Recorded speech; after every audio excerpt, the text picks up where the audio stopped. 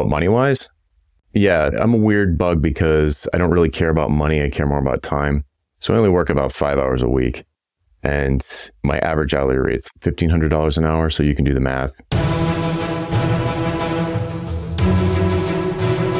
Bonjour, and welcome to another episode of EveryoneHatesMarketers.com, the no-fluff, actionable marketing podcast for people sick of marketing bullshit.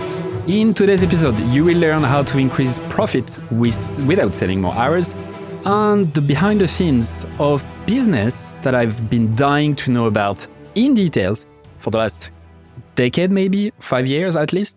My guest today is the secret twin brother of the billionaire from Marvel, Tony Stark. He has more podcasts than I have pair of socks, true story. He's a farmer and a software developer on a mission to get rid of hourly billing. And he runs a very cool business that I'm dying to know more about. So I'm going to use that episode to be selfish and to learn everything about it. He's the author of Hourly Billing is Nuts as well, writes a daily newsletter. He's the inspiration behind why I started mine. Jonathan Stark, welcome. Thanks for having me. Glad to have you back in podcast land. Thanks. I missed it. I'm very excited to be here. It's one of those things where you need to let go of it to miss it, to understand how much you like it and how much others enjoy it as well. I started doing, the reason why I stopped is at first I started doing solo episodes where I compiled former episodes into kind of this mix of a specific topic from voices from different people.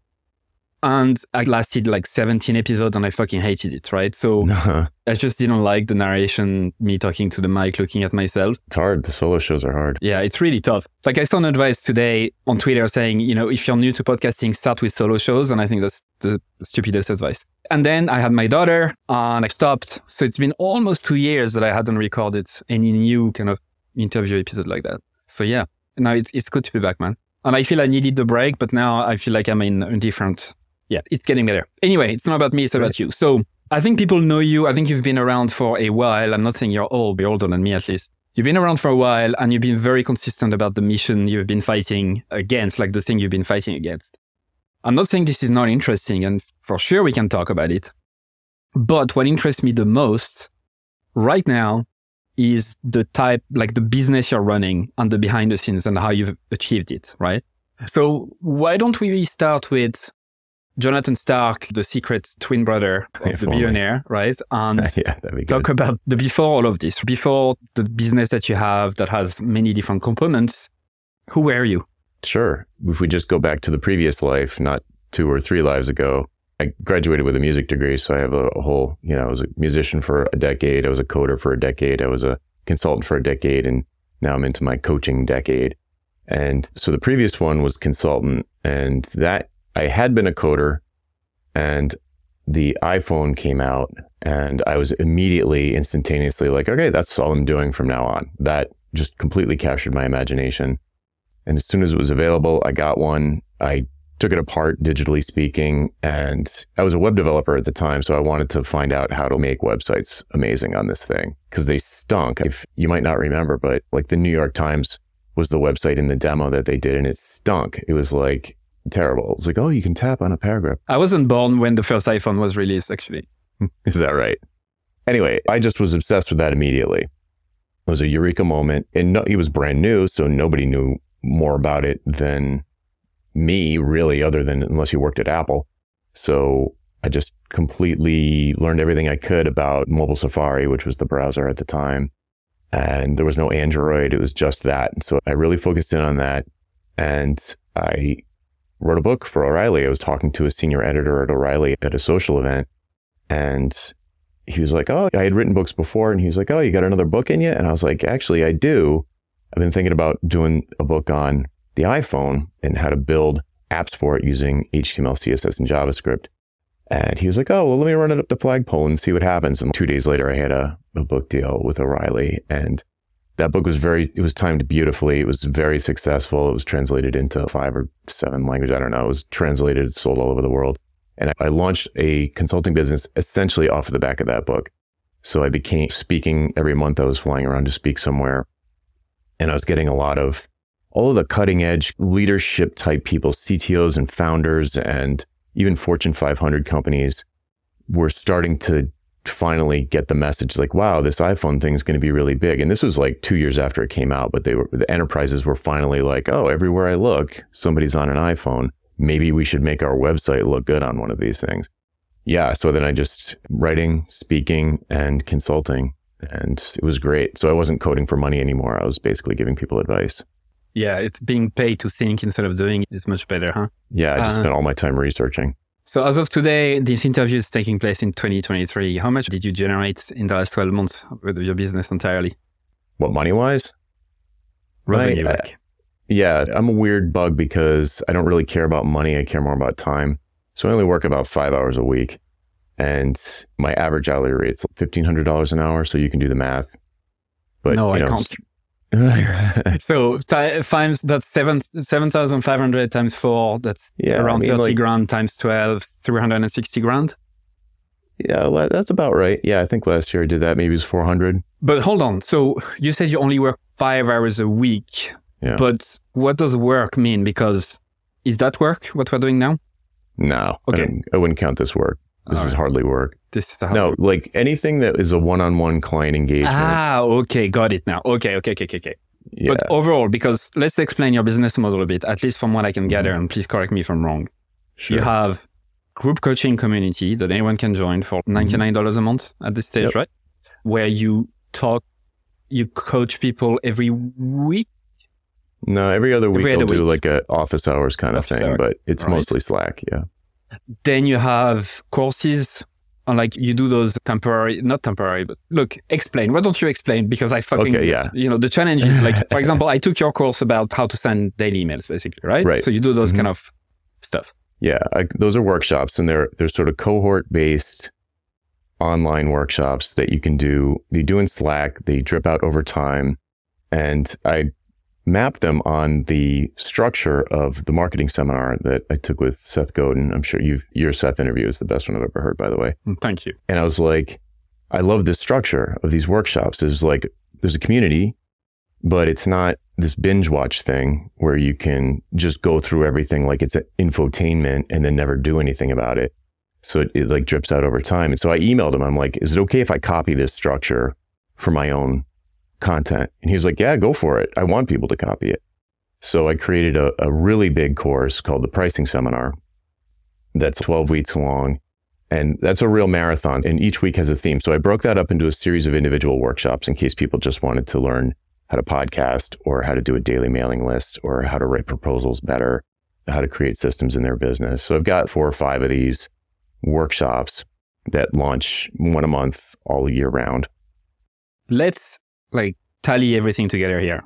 Yep. So how much revenue is the business generating through all of those products and services? I mean, you can give me a ballpark. You don't have to tell me the exact number. Yeah, it's 400 grand working 3 or 4 or 5 hours a week. Great. I calculated last year, if I worked 40 hours a week, I would have done like 2.5 million. But how many people do you have on your group coaching, for example, at the minute, roughly? I think there's 600. It's a little bit over 600, but a lot of them are people who are in private coaching. They get in for free. So they're not all paid right now. But yeah, there's like 600. Okay. So that's a pretty impressive business for someone who's barely doing anything, right? Are you happy? I had to start scheduling more podcasts like this because I had so little to do that I was forgetting to do it. Like the little bit. In 2022... I love that flex. Great flex. I was just forgetting to do it. Like I had a little bit of stuff to do and I would just forget. It's like, oh my God, I forgot to do my daily email today. Because I'm like staring into my backyard and I would just walk the dogs or push my daughter on the swing or just like, oh, I guess I'll clean the garage. I had nothing to do. So I had to amp it up a little bit. So I've been podcasting like crazy on other people's shows so that I can just stay in the mix and not get rusty. So yeah, that might sound that might sound crazy. It sounds crazy to me. It sounds crazy to pretty much everyone. And I'm pretty sure that what they are thinking right now is, how the fuck did he do this? And I want to do the same. Let's be clear. Because when I talk to people in our audience, solo businesses, independent consultants, freelancers, whatever, they all say roughly what you said. Like the ultimate dream is freedom. Like freedom of choice, freedom of being able to say whatever the fuck, freedom of choosing what to work on, freedom of who I want to work with, freedom to spend time with my family. Like it's always that as the core theme. As you said before, you're like a cat. You had like many lives, and obviously your experience throughout has kind of, you learn from that and whatever. So you didn't arrive a few years ago just without any knowledge. But why don't we try to highlight the steps that allowed you to be where you are today?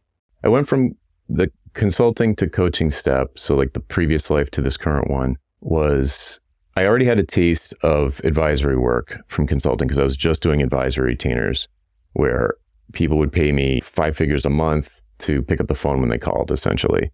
And they were large companies that had like Nokia, Staples, like big companies, Time Magazine. I did a bunch of different ones. And they would have these big projects that they knew they didn't know enough about it to really undertake it on their own. So they would be like, who wrote the book on this? We want to hire that person. So then I already had this taste of having a disconnect between my time and my money. It was still like a solid, God, I'd say 20, 30 hours a week. And there was a fair amount of travel. So it was definitely not, it's not like now I swear I feel like I am retired. Which isn't great. Anyway. So what happened? So what happened was when I went solo as a coder, I was fairly well known in the community. I was a FileMaker developer and I was fairly well known in that space because I would speak at the conferences and I wrote for the magazine, the actual paper magazine back then. So when I went solo, I left this really good firm to hang up my own shingle and people were like, why are you doing that? You're like, you've got the cherry job in the industry pretty much. And I was like, we bill by the hour. And I just had this epiphany moment. That's a mistake. And I didn't know how to transform our firm. I had no idea what the solution was. I just knew that there was a problem. And so I went solo to do that.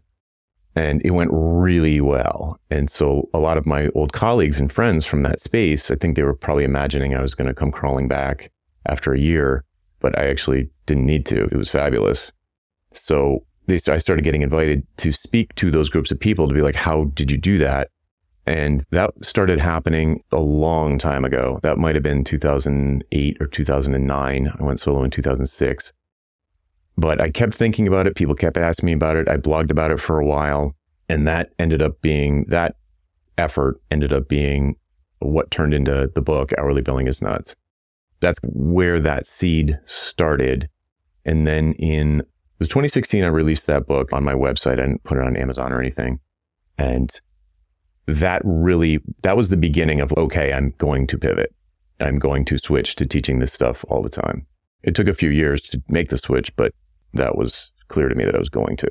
So you're already a sought-after expert. And it seems to me like there is a trend, is that you know how to spot trends pretty early. So you knew, I think so. Like, let's be honest. When I say compared to the rest, I don't mean the small sphere that we're part of. I'm talking about the general public. You're definitely early in most things, right? So you spotted the cohort-based course before it became very sexy.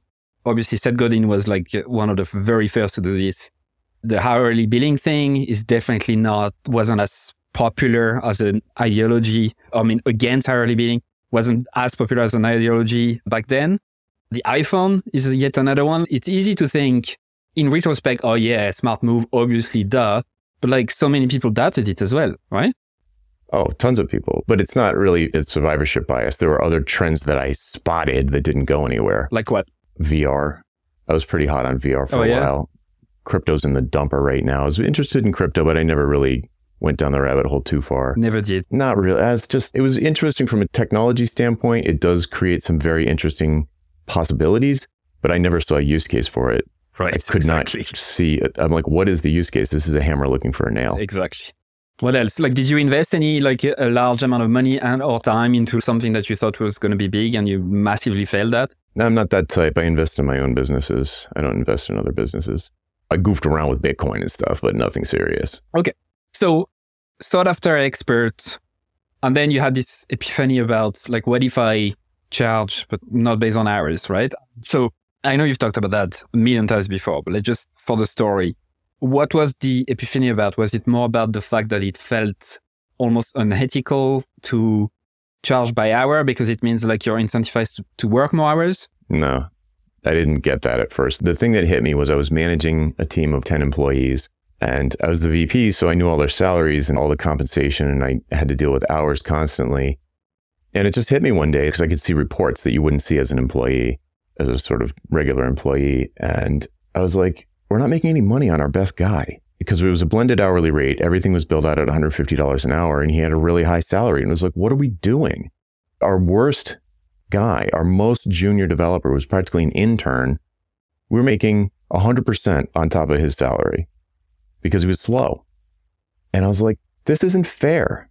It's not fair to the developers. It's not fair to the clients. And it's creating a bad situation for us. And I was just like, wait a minute. No, I've got to be thinking about this wrong. And it took me a long time to really be like, oh, wow, trading time for money is idiotic. So there is something that is quite interesting about your story because, and please correct me if I'm wrong about my assumption, but it sounds like a lot of businesses, a lot of successful creators, business owners, solo business owners like yourself, what tends to happen is they end up teaching something about their business to others. Like it basically leads them to, like, from developer or technical person to figuring out something about their business to seeing that others are interested to basically just focusing on that.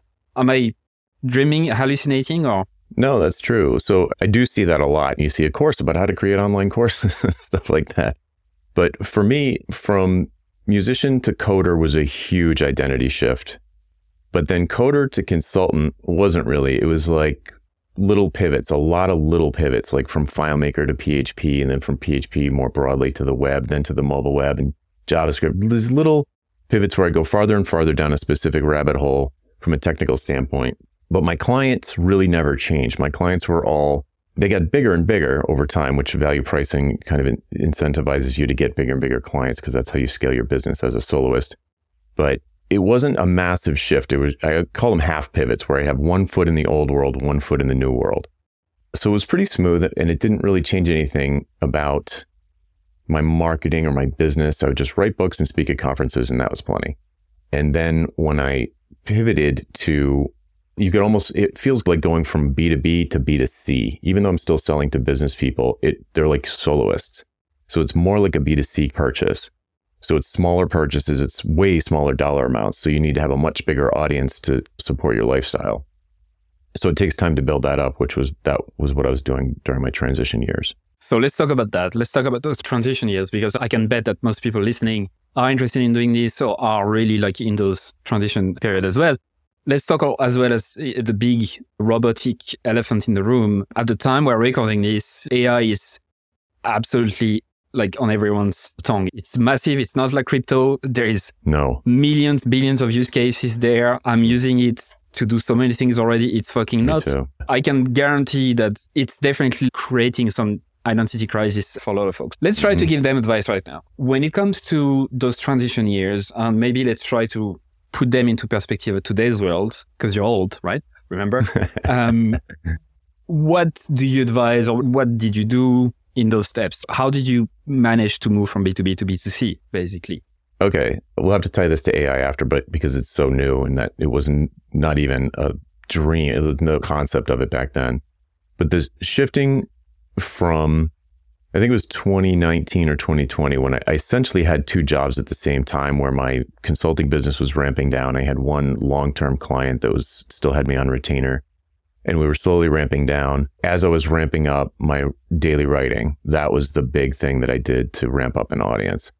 So as I was building that up, I was selling high-ticket, one-to-one coaching programs to people in that audience. So it was a similar feel to my old business, where I would have a small number of very high-paying clients, and I still had a small number of very high-paying clients in the coaching world. But I knew that was, over time, I was going to want to stop offering one-to-one things, because my mission is to rid the world of hourly billing, and I can't do it one person at a time. I won't live long enough for that. I started up to get the cash flow. I needed to continue working on building up the mailing list. I think at the time I started doing coaching programs, it was something like $7,500 for 6 months or something like that. And now it's $25,000 for 4 months. So I would just raise it over time to decrease the demand for that, while I was able to build up the middle of the business, which was the workshops. So those are anywhere between $250 to $800 for a workshop. And as the audience got bigger, I could just get more sales there. So it turned from a small number of clients over time into a big pool of customers. So that takes time, though. Like, how much time are we talking about, just roughly, so people can visualize? I think my income, so there was a point, I remember I have a graph for it. I didn't know we were going to talk about this, or I would have pulled it up, but there was a point, I was graphing it where my income from the old business was atrophying and the income from the new business was coming up. And there was an exact month that they crossed. And then I was like, sweet, this is going to work. How long did it take? From 2016 is when I mentally made the switch that I was going to do this. And I didn't do it. I think my last coaching client, I think we parted ways at the end of 2019. Yeah. So it was a 3-year period. Okay. So you said daily emails. Am I right in assuming that you were influenced by Seth Godin again then? Oh, yeah. Okay. I'm a huge Seth fan. You read all of his books, followed him everywhere online. So when did you start the daily list? Do you remember? Yeah, it was July 2016. Okay. So in July 2016, I was checking just there while you were speaking. I think you said starting in 2002? Something like that. Fucking hell. Yeah. So he started, for those who don't know, he's been publishing something every single day for the last fucking 20 years. Which in the internet world, in the creator world or whatever, that's 1,000 years, right? It's incredibly... It's insane. It's nuts. Right. I was on his list, so I knew it was doable. And I do really short emails like he does too. Sometimes there'll be a 500 word, but I think my average is almost 250 to 300 words. So people can read it in like 60 seconds tops. It's like, you might as well just read it instead of archive it. Yeah. It's just, you might as well. You might as well just fucking read it. Yeah. Okay. So what made you say, let me just start sending daily emails? Because you said, if I'm understanding correctly, that probably was the turning point for you and your marketing in terms of the big audience, right? Yeah. I had a crappy mailing list before that, really sporadic. I hated it. It was always like torture the night before. I was like, I'm supposed to write something for tomorrow. What am I going to even write about? I didn't have any ideas. In that moment, when it's like time to go on stage, essentially, and you didn't learn your lines, you just like, it's terrible. I hated it. But at the same time, I was on Seth's list and I was like, okay, this is doable. And I knew how it affected me and I liked the way it affected me. And I wanted that to have that effect on someone else. It's very thought provoking. And I think that's a good thing. And I had a friend named Philip Morgan who started doing daily. I think he's been on the show. And he started doing daily and he dragged me kicking and screaming. He's like, dude, you're going to love it. You're going to be great at it. I'll help you do it, get started. Because I had a million questions like, I've got all these campaigns. I don't want to hit somebody with 3 emails in one day. I had a bunch of stupid objections. And he's like, just do it. And it was the greatest. It was great. In what way? It's just easier. I had a million ideas. There's something flips in your brain where you know you have to write today. So you just notice things. You never run out of ideas. I have something like 2,000 ideas in my folder of ideas. And it's just crazy. It's like it turns on this detector in your brain. It's almost like I see fireflies everywhere now. And I'm just trying to capture them in a bottle before they disappear. And then when I sit down to write, I'll never get through the ideas that I have. There's literally thousands. They're everywhere. And so it's great because it turns on this sort of observational capability that probably everyone has. Certainly everybody that goes through my email course, it happens to them too. And I've interviewed people about it. It happens to everybody. They start seeing ideas everywhere. Makes it really easy to build a body of work, to attract an audience, to deepen your expertise, to go way down a rabbit hole, crystallize your thinking. And it's remarkable in Seth language. When somebody hears you have a daily mailing list, they just can't believe it. It's just great all the way around. I think it's amazing. I've been doing this for, since January now. So it's May. Whoa. Okay. Yeah, I've been doing this for 5 months. And I say to people, I find it so much easier to write every day than every week. And they're like, what? Yeah, I know. It's paradox. Because exactly as you described, yeah, it's the paradox of, and yes, the ideas never end. I think once you make peace with the fact that it's okay to repeat yourself, you just need to find different ways to say the same thing, right? That's the nugget. Yeah, don't try to say anything fucking new all the time. Just say the same thing, but a different example. Say the same thing, but make it a list. Say the same thing, but you know what I mean? You do that very well. Yeah, thanks. The way I look at it is you want to find a way. So after a certain point, I would be like, I don't know if I wrote this already. I'd sit down to write and be like, did I write this already? Because I'd have a draft and it would be a really complete draft and be like, did I publish it? I couldn't even remember. So what I started doing was just picking something that happened to me that day and using that as the nugget of the story. Even if I didn't mention the thing that happened, sometimes I wouldn't, but I knew that I didn't write this email before because it happened today. But you talked about the same thing before, the same topic or whatever, right? Right. And now the thing that I hear back from people is I get emails like this all the time where they're like, I know you've said this a million times, but for some reason, the way you wrote about it today made it click. And that's the fucking key. It's like people are not busy like you in your business, knowing everything about it. They don't fucking care. They only think of themselves. And if they think about you for 5 seconds every day, you have like a thriving business. So like thinking that you're going to piss them off by saying the same thing is wrong. And that's true, right? So you might be saying something over and over again to the same person, but then their circumstances are changing. Maybe they get hired. Now they are in-house instead of freelancer or whatever. And boom, there you go. Oh yeah, now that makes sense. So I've seen that too as well. Anyway, this episode is not about how to send daily emails, even though I'd love to have you back for that. It's more like, how do you become, you? How do we work only 5 hours a week and be happy and feel like, we can clean the garage every day? So daily email, how did it grow then? Slowly, linear. I started with, I think I had 500 people when I launched Hourly Billing is Nuts. I got a little bit of a spike during the launch for some reason. And then sometimes I went on The Future one time and I got a big spike from that, Chris Do's show on YouTube. And you get spikes from appearances, but if you look at it over time, it's just like a straight line. I'm at like 25,000, 30,000 now. It's just slow build. There's no big win. There's not like a huge spike anywhere. If there's a huge spike, it's usually some spam bot. It's like they found an open form, and then you got to clean them out. But I know you just said this isn't a show about daily email, but that is it. That is the heart of the business. The heart of it. It's the one thing I wouldn't stop doing. It's the last thing I'll automate. I would be terrified to stop doing it.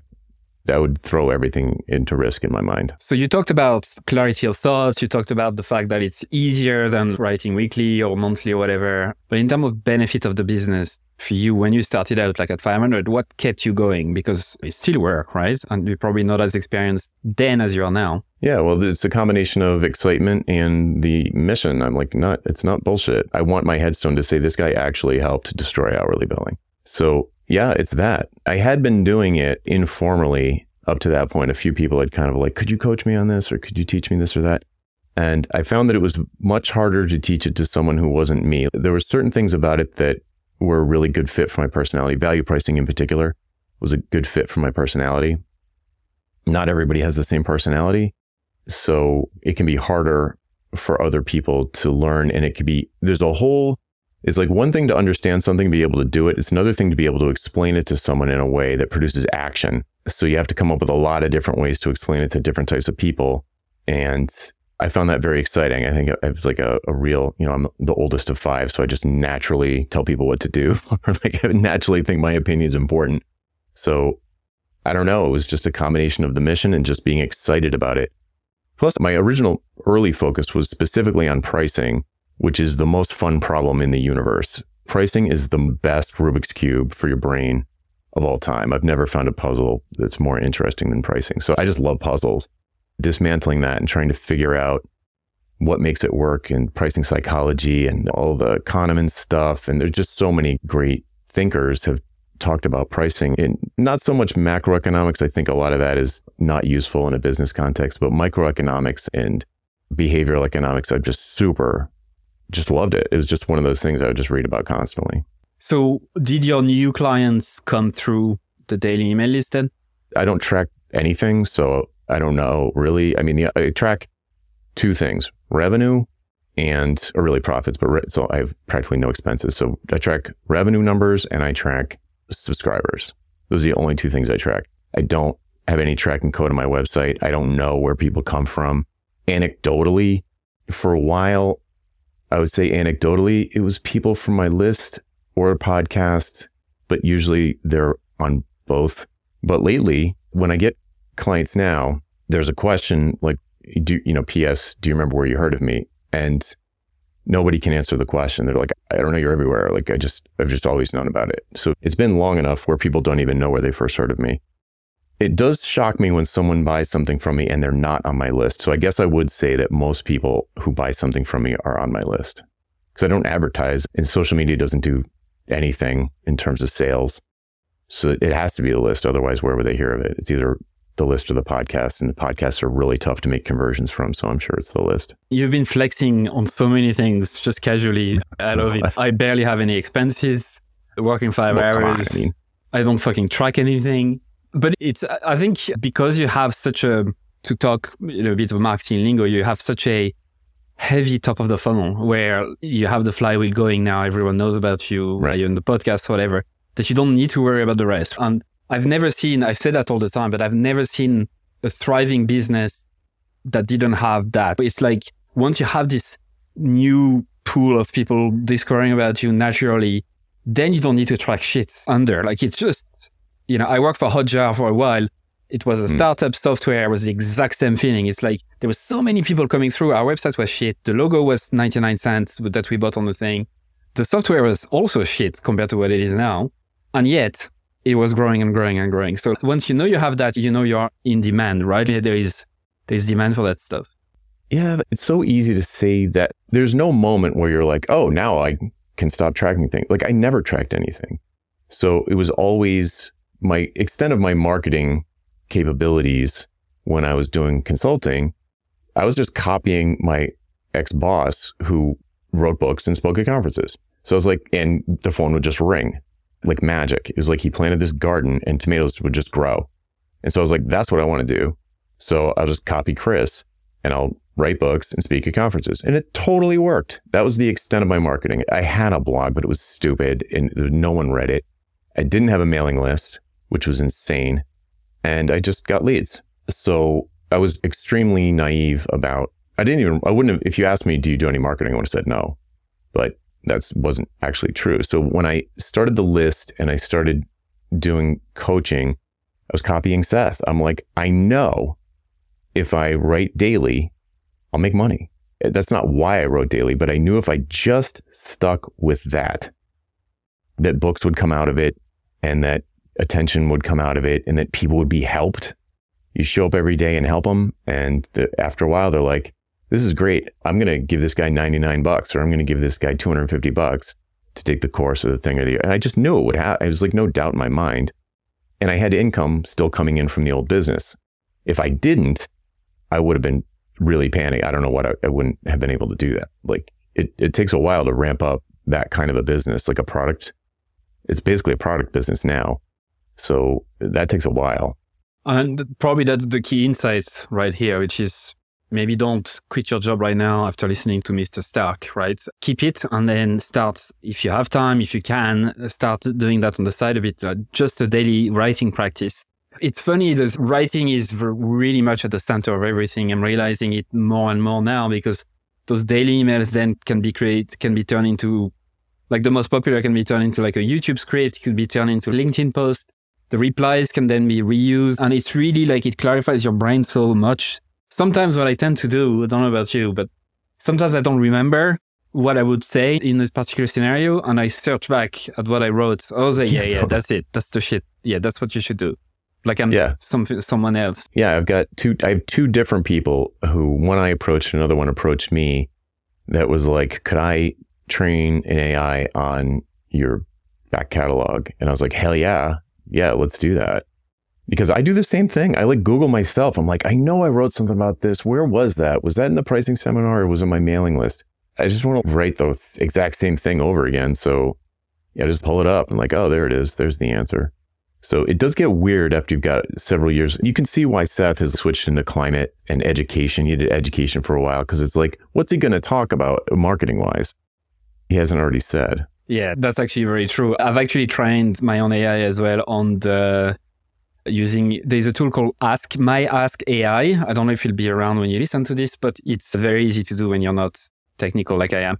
It's pretty cool. So going back to the advice we would give folks right now. So as of right now, in today's context, what is the advice? Obviously, maybe speaking and books is what they should be doing, but from the context of today, what's the advice? It depends on the business model. So if you're going to have a consulting business model, speaking at conferences and writing books is tried and true. It will work. If your stuff is good, it will work. I love your suggestion. You kind of just casually mentioned, if you're at a day job and you want to start to build an audience while you're there, start a mailing list, not a blog. Start a mailing list. Or a podcast. I would do both. I would start a podcast and a mailing list. Yeah. But if you're only going to do one, it wouldn't be a podcast. Yeah. The mailing list is magic because it's broadcast out and it's private in. So when you send it, you can send it to 10,000 people, and every single one of them, by default, the way email works is the reply is private. It's not like comments on YouTube where people can like virtue signal or posture, or they're trying to kick up controversy or something. It's private. So they share stuff that they would never share publicly. And it's so helpful to understand what you should write about next, or what people are struggling with, or that you're not doing a great job explaining something with the words that you're using. You need to use different words. It's like free school. It's like free money almost. So mailing lists absolutely do that. Everybody that starts one is like, I should have done this sooner. Every time. I wish I had. Everybody says it. But the podcast, the 1-2 punch of a mailing list plus a podcast is powerful. To me, it's the more modern version of writing books and speaking at conferences, because it's remote, it's asynchronous, but having a podcast, especially if you have guests on, is great for networking. It's great for your professional connections. It's great for just getting better at speaking. I even tell people to, at least for the first 20, 30 episodes, edit your own podcast, because it'll make you a better speaker. You'll stop saying and so and making stupid sounds. And because if you have to edit them all out, then it gets annoying. It's easier to just not say or whatever. It makes you a better speaker. It also builds a lot of trust with people who listen regularly, because to them, it's almost like this celebrity status. Like when I first came on, you're like, oh, if you said something like that. And I'm just like, yeah, because you listen to probably a lot of my podcasts. It like creates this fake celebrity that has an effect on people, that they just trust you. They feel like they know you, even though you don't know them at all, because podcasting is completely anonymous. For the record, you also said you felt like you were talking to a celebrity talking to me. Let's be clear here. Both of us. Right. Yes. Both of us complimented each other. Right. It works. It totally works. Yeah. It's weird, right? It's asymmetrical intimacy, I call it. Yes. I was about to try to search that word, and that's where I remember reading an email about that from you, which is the reason why people will be stalking celebrities, like real celebrities and all of that, is that they feel a connection, but the other one doesn't, right? Okay, so I think we can turn that advice almost into like a first principle, because email is here to stay, podcast is here to stay, because both of them are technologies that are not owned by anyone. Exactly. Right? Any other ones, that technology that are not owned by anyone that we can put it on Onions on, or is that it?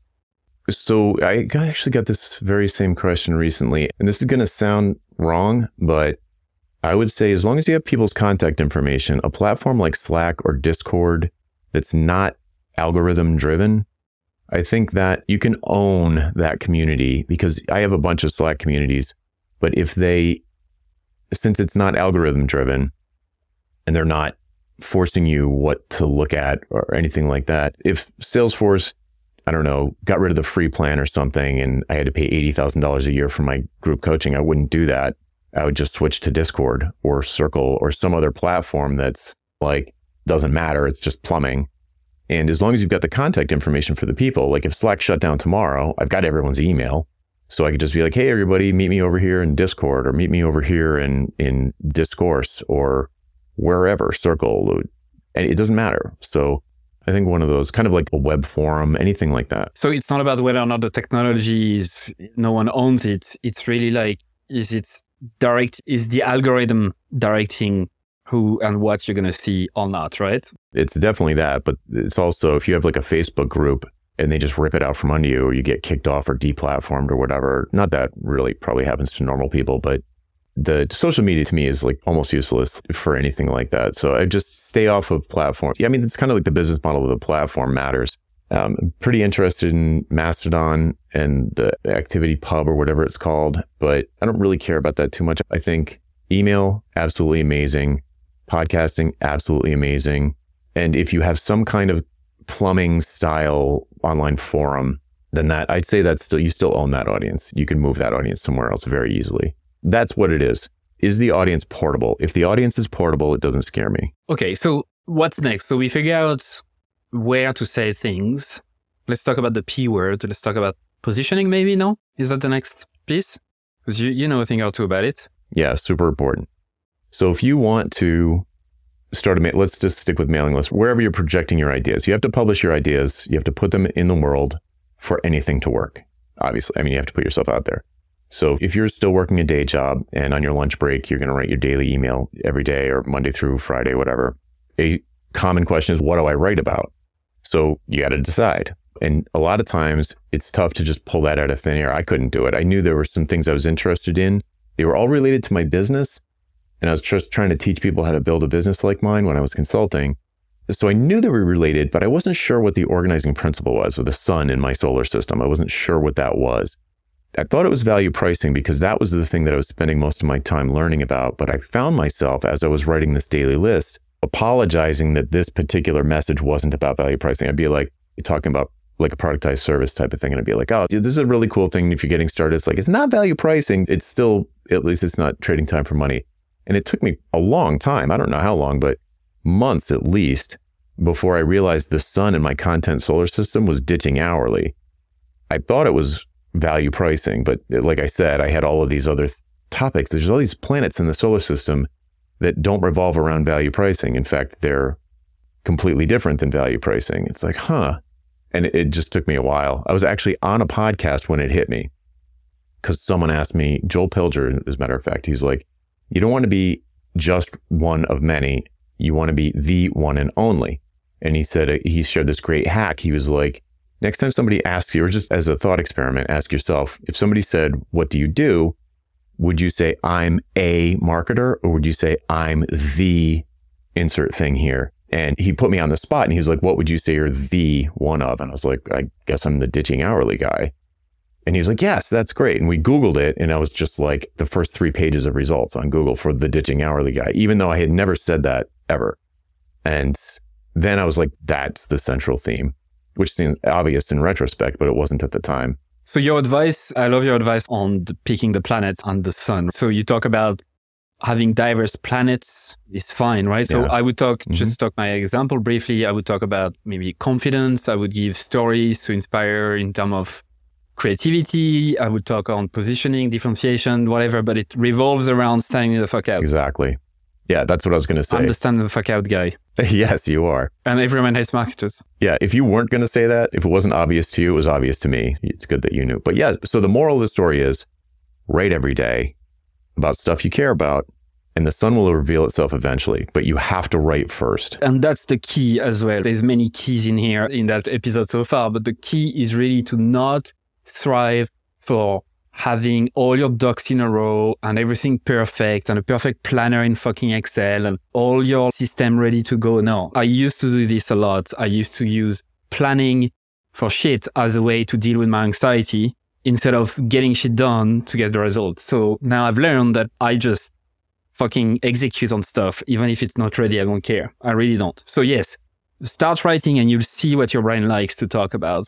I love to give examples of brands and artists or whatever that have nothing to do with tech and B2B because I'm fucking sick of hearing about them. And that gives me a lot of energy. I love talking about Lady Gaga. I'm going to talk about Ed Sheeran. I'm talking about Houdini. That's the kind of shit I like. The other really good advice I learned from you was the clues to help you identify those planets. And I like what you said because we're very similar in that. So you talk about having a contrarian stance. What pisses you off? What drives you crazy? Yeah. It's such a great energy to channel in the right way, right? It's what pisses you off is something you want to fight against, and therefore the opposite is what you can strive to be. That helps me so much. Like I use that so much. Well, look at the name of the show. You know what I mean? It's like you've been doing it. It's like the No BS. How many shows like this are there? None? It's just this one? I don't know. I don't know of any other ones. You own this space. There's a few that I've seen when I was searching for it on Apple Podcast the other day. There's one that is copying the structure. I think it's Everyone Hates Brands or something like that. But it's one of those things where it's easy enough to copy, but it's difficult to execute because you need to have everything around that works with it. I'm not playing a game here. I'm not playing a role with you. I'm genuinely being myself.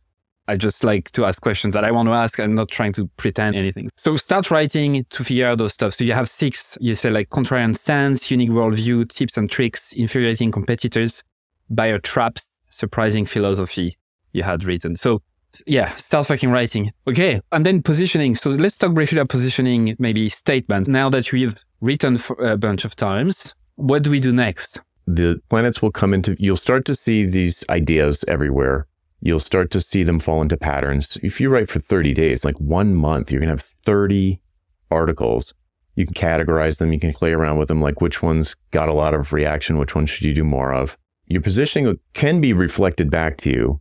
It's very difficult to position yourself. You almost need to bounce the ideas off of other people to help you figure out what it is, because it's, even for me, I feel like I'm pretty good at positioning for other people because I can see the forest for the trees. But when it's for yourself, it's really hard. I hear that all the time. But I know who to ask. Yeah, it's brutal. Who do you ask? Philip Morgan? Absolutely. Yeah. I have a group of friends who get it and have been around me long enough that they get me too, so that they can help with stuff like that. But let's say, what would I do next? Depends on a lot of things, but let's say your list, you get up to 100, 500 people, something like that. Maybe a lead magnet next. Maybe you take some of your best stuff and turn it into an email course. Then that will accelerate your signups a little bit. It'd be something you could talk about on other people's shows. You could come up with a productized service or an info product based on the feedback that you've gotten from the list. Something simple, just like a checklist or a PDF, or maybe if you're a developer or you make a little tool or something, a browser plugin. It could be anything. It would be nice, especially if you're still at a day job and you're building this audience, it would be nice to sell something, to start allowing people to flex their pay me money muscles and start thinking about copywriting for a sales page. Like, these are marketers listening, so they should be able to do this. But a lot of people still, it's not easy. It takes practice. So come up with something you can sell for $9 or $49, $29, $19, whatever. You know, a 2-digit purchase that if you can create the value and if you can capture some of the value, I'd probably do that next. Because as soon as you sell that first one, you will be hooked. You'll be like, this is the best thing ever. It's mad. Yeah. When I work with people, if you're still at a day job, I like the ground up approach where you start with the mailing list, maybe then a lead magnet, because it takes, you don't start with a lead magnet. You'll get it inside your head too much. Maybe a lead magnet, then maybe a small product, then a bigger product, maybe a workshop, then you build up from the bottom. If you've been working for yourself for a long time and you're already doing like low 6 figures and you don't want to jeopardize that, then I start top down and I build a product ladder from the top down where you start with, you've been doing project work. Now build a productized service right under that that's like 4 figures, some kind of a road mapping thing, something like that, depending on what you do. Or at the very least, put a paid phone call or strategy session or some kind of lightning round workshop thing where it's just a paid phone call. You can spin that up in a half an hour and have it on your website for sale and try and start selling that. So it depends on where you're at, but you can either build the product ladder down from the top or up from the bottom. That's a really good advice. So if you're starting out with an audience, in a small audience, working on a day job or like just building that, so start the staircase approach or whatever. What's his name? The guy who runs the startup for the rest of us. Rob Walling? Rob Walling. Oh, Rob. Yeah, talk about the staircase approach, which is exactly this. But you also have the other side, which is, as you said, if you make 6 figures or so, selling most of your time really, and you don't want to jeopardize that business, then start from the other side by productivizing. Just so that everyone understands, in layman terms, when we say productivized service, what does it mean? It's a combination of a product and a service. So it's a service sold like a product, packaged like a product. When you go to CVS or the pharmacy and there's got a migraine, buy Motrin. It's got this label on the front. It's got a price tag on the front of it. All the ingredients and stuff are on the back, but that's the fine print. Nobody cares about that. All they care about is, do I have the problem that this thing solves?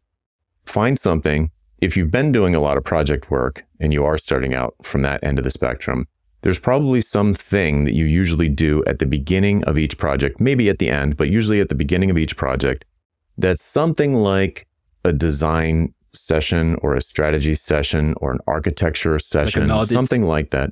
An audit, right? Some kind of diagnostic with recommendations. And you can package that up and sell that. There's a lot of benefits to doing that, but that would be like an example of a productized service, like a roadmap. So what is the definition of a productized service? It's a fixed scope service that you sell at a published price on your website. And the sales page is like that label on the bottle of aspirin or Motrin or whatever. These are the benefits. This is the price. Here's what to expect. And it's not all about you. It's not all about your process. It's not all about that. It's like, here are the benefits. Here's the pain that you're experiencing. Here's the dream that you want to have. Here is a fix for it. And this is the price. So once you start selling a few of those, it's not going to change your overall revenue dramatically, but it does separate your time from your money allows you to optimize and increase your profits by doing less and delivering as much or better value over time. And a lot of times it'll lead into project work anyway. And you can charge higher prices because they already trust you. You're the one that did the roadmap. Can you just give us a proposal? Well, I'm going to be the most expensive. No, please give us the proposal anyway. Okay. And I interviewed Alex Tillman on my Ditching Hourly show, and he exclusively did, I don't know if he still does it, but he exclusively did this as an approach. He would just roadmap. And then if he wanted the execution business that would potentially come after that, he would get it 100% of the time. So if you are doing project work, a roadmap type of first step phase is a really good next thing to build. So before I ask you the usual question at the end, I just want to share something. I took your course about building a daily email. And the biggest nugget that I got from you is not from the course itself, but from the Slack message you sent me after. If you're looking into maybe practicing your writing a bit more often than once every month or two, whatever, the best advice I got from you in that context was, and I was very worried about my weekly-ish email list starting all of a sudden to have daily stuff. And you said, I have seen two things that work poorly. One, forcing your existing weekly readers to opt in to stay on the list as you transition to daily, because I was about to do that. So thank you. And then keeping the waiting list and starting a separate daily list. So don't do any of that. Instead, just fucking start writing daily. And that's what I did. Yes, I got a bunch of unsubscribed at the start, like way higher than usual. That's normal. And I panicked. But then after 2 or 3 weeks, it started to really go down quite a lot. Yeah, exactly. But that was one of the things Philip Morgan dragged me kicking and screaming into. I was like, what about the same thing? It's like, just do it. Just do it. Stop thinking about it. What are the top 3 resources you recommend listeners today? Could be anything. Yeah, I mean, obviously anything Seth. But if you are already pretty familiar with his work, I think they're still doing the marketing seminar. He's got a couple of really things in there that opened my eyes. The 2 things in particular, one was his lesson on tension, and the other one was a lesson on positioning yourself. And he talks about positioning in a very different way. It was more like finding an axis that none of the competition is competing on and making that your axis. Very interesting. Worth the price of the whole thing just for that video. And I've never seen him talk about it anywhere else. So the marketing seminar is one. There's a book called How to Measure Anything by Douglas Hubbard, which is mind-altering. I was never the same after I read that book. It's super critical to understand the concepts in that book if you're going to try value pricing, which we haven't really talked about today. But if you are going to do that, then that's super important.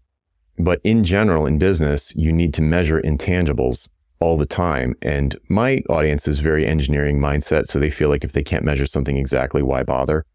But you have to get over that because you're never measuring anything exactly. You're always measuring it enough for the decision that you're about to make. So you just need to measure it enough. And there's no, like, you don't know how tall you are. No one does exactly, but it's 6'1" close enough. That's like close enough for any reason you would ask. That book is great. And then The Ultimate Sales Letter by Dan Kennedy is like a legendary sort of direct marketing copywriter. And I think everybody listening to this should be writing every day, or at least a lot more than they probably are. Getting better at writing will never go out of style, AI notwithstanding. So that book, specifically for copywriting, that book, it's almost like uranium. There's like danger in there. There's like some black hat stuff that you might want to stay away from, but that guy knows copywriting. So if you want to get better at copywriting, sales pages, direct mail, offers, it might seem a little dated, but it's solid gold. It is. Cover to cover. Great. That's, really good stuff. And obviously, if you want to learn more about why you should ditch hourly billing and all of that, please just Google Mr. Stark. No, you'll get the other one. So Google Jonathan Stark and you'll find him. Obviously, I didn't want to talk about it too much today because I feel like they can read about it pretty fast from you. And the information that you shared today, I don't think you've really shared that much around. So I'm happy about the choice. So where can people connect with you and learn more from you? Do they just have to Google you? If you did want to find out what I was talking about with value pricing, you can go to valuepricingbootcamp.com. And there's a free email course that'll take you through it pretty quickly. But yeah, it feels like a cop-out to say, just Google me. If you go to jonathanstark.com, right at the top, there's like first time here, and there's like a bunch of popular links so you can choose your own adventure. Well, man, thank you so much for your time. It was great. My pleasure. Anytime. And that's it for another episode of EveryoneHatesMarketers.com. Thank you so much for listening. I'm super grateful. I'd love for you to consider subscribing to my daily newsletter, Monday to Friday, called Stand the Fuck Out Daily. I send very short, hopefully interesting, surprising, shocking, entertaining content to help you stand the fuck out. It's at EveryoneHatesMarketers.com. You can subscribe for free and obviously unsubscribe whenever you want. I'm just going to read a couple of emails that I got recently as a reply. Juma said, your content attacks the mind primarily, which is such a good thing because most of us are skilled at what we do, but we don't have the courage to do it our way. Mark, who just subscribed a couple days before, said, this is my first issue of your newsletter. Love it. Glad I subscribed. Brianna said, I just realized this morning that my email habit is now to 1, skim through the list, 2, select all unread industry email except yours, 3, delete and don't think twice, 4, quickly skim yours. Amy said, also loving the new content that's coming from you. It feels really lovely. Candle said, I like your writing a lot. It really resonates. There's so much bullshit out there. It's good to touch the authentic. And Chloe said, where is the I fucking love this email button? Brilliant.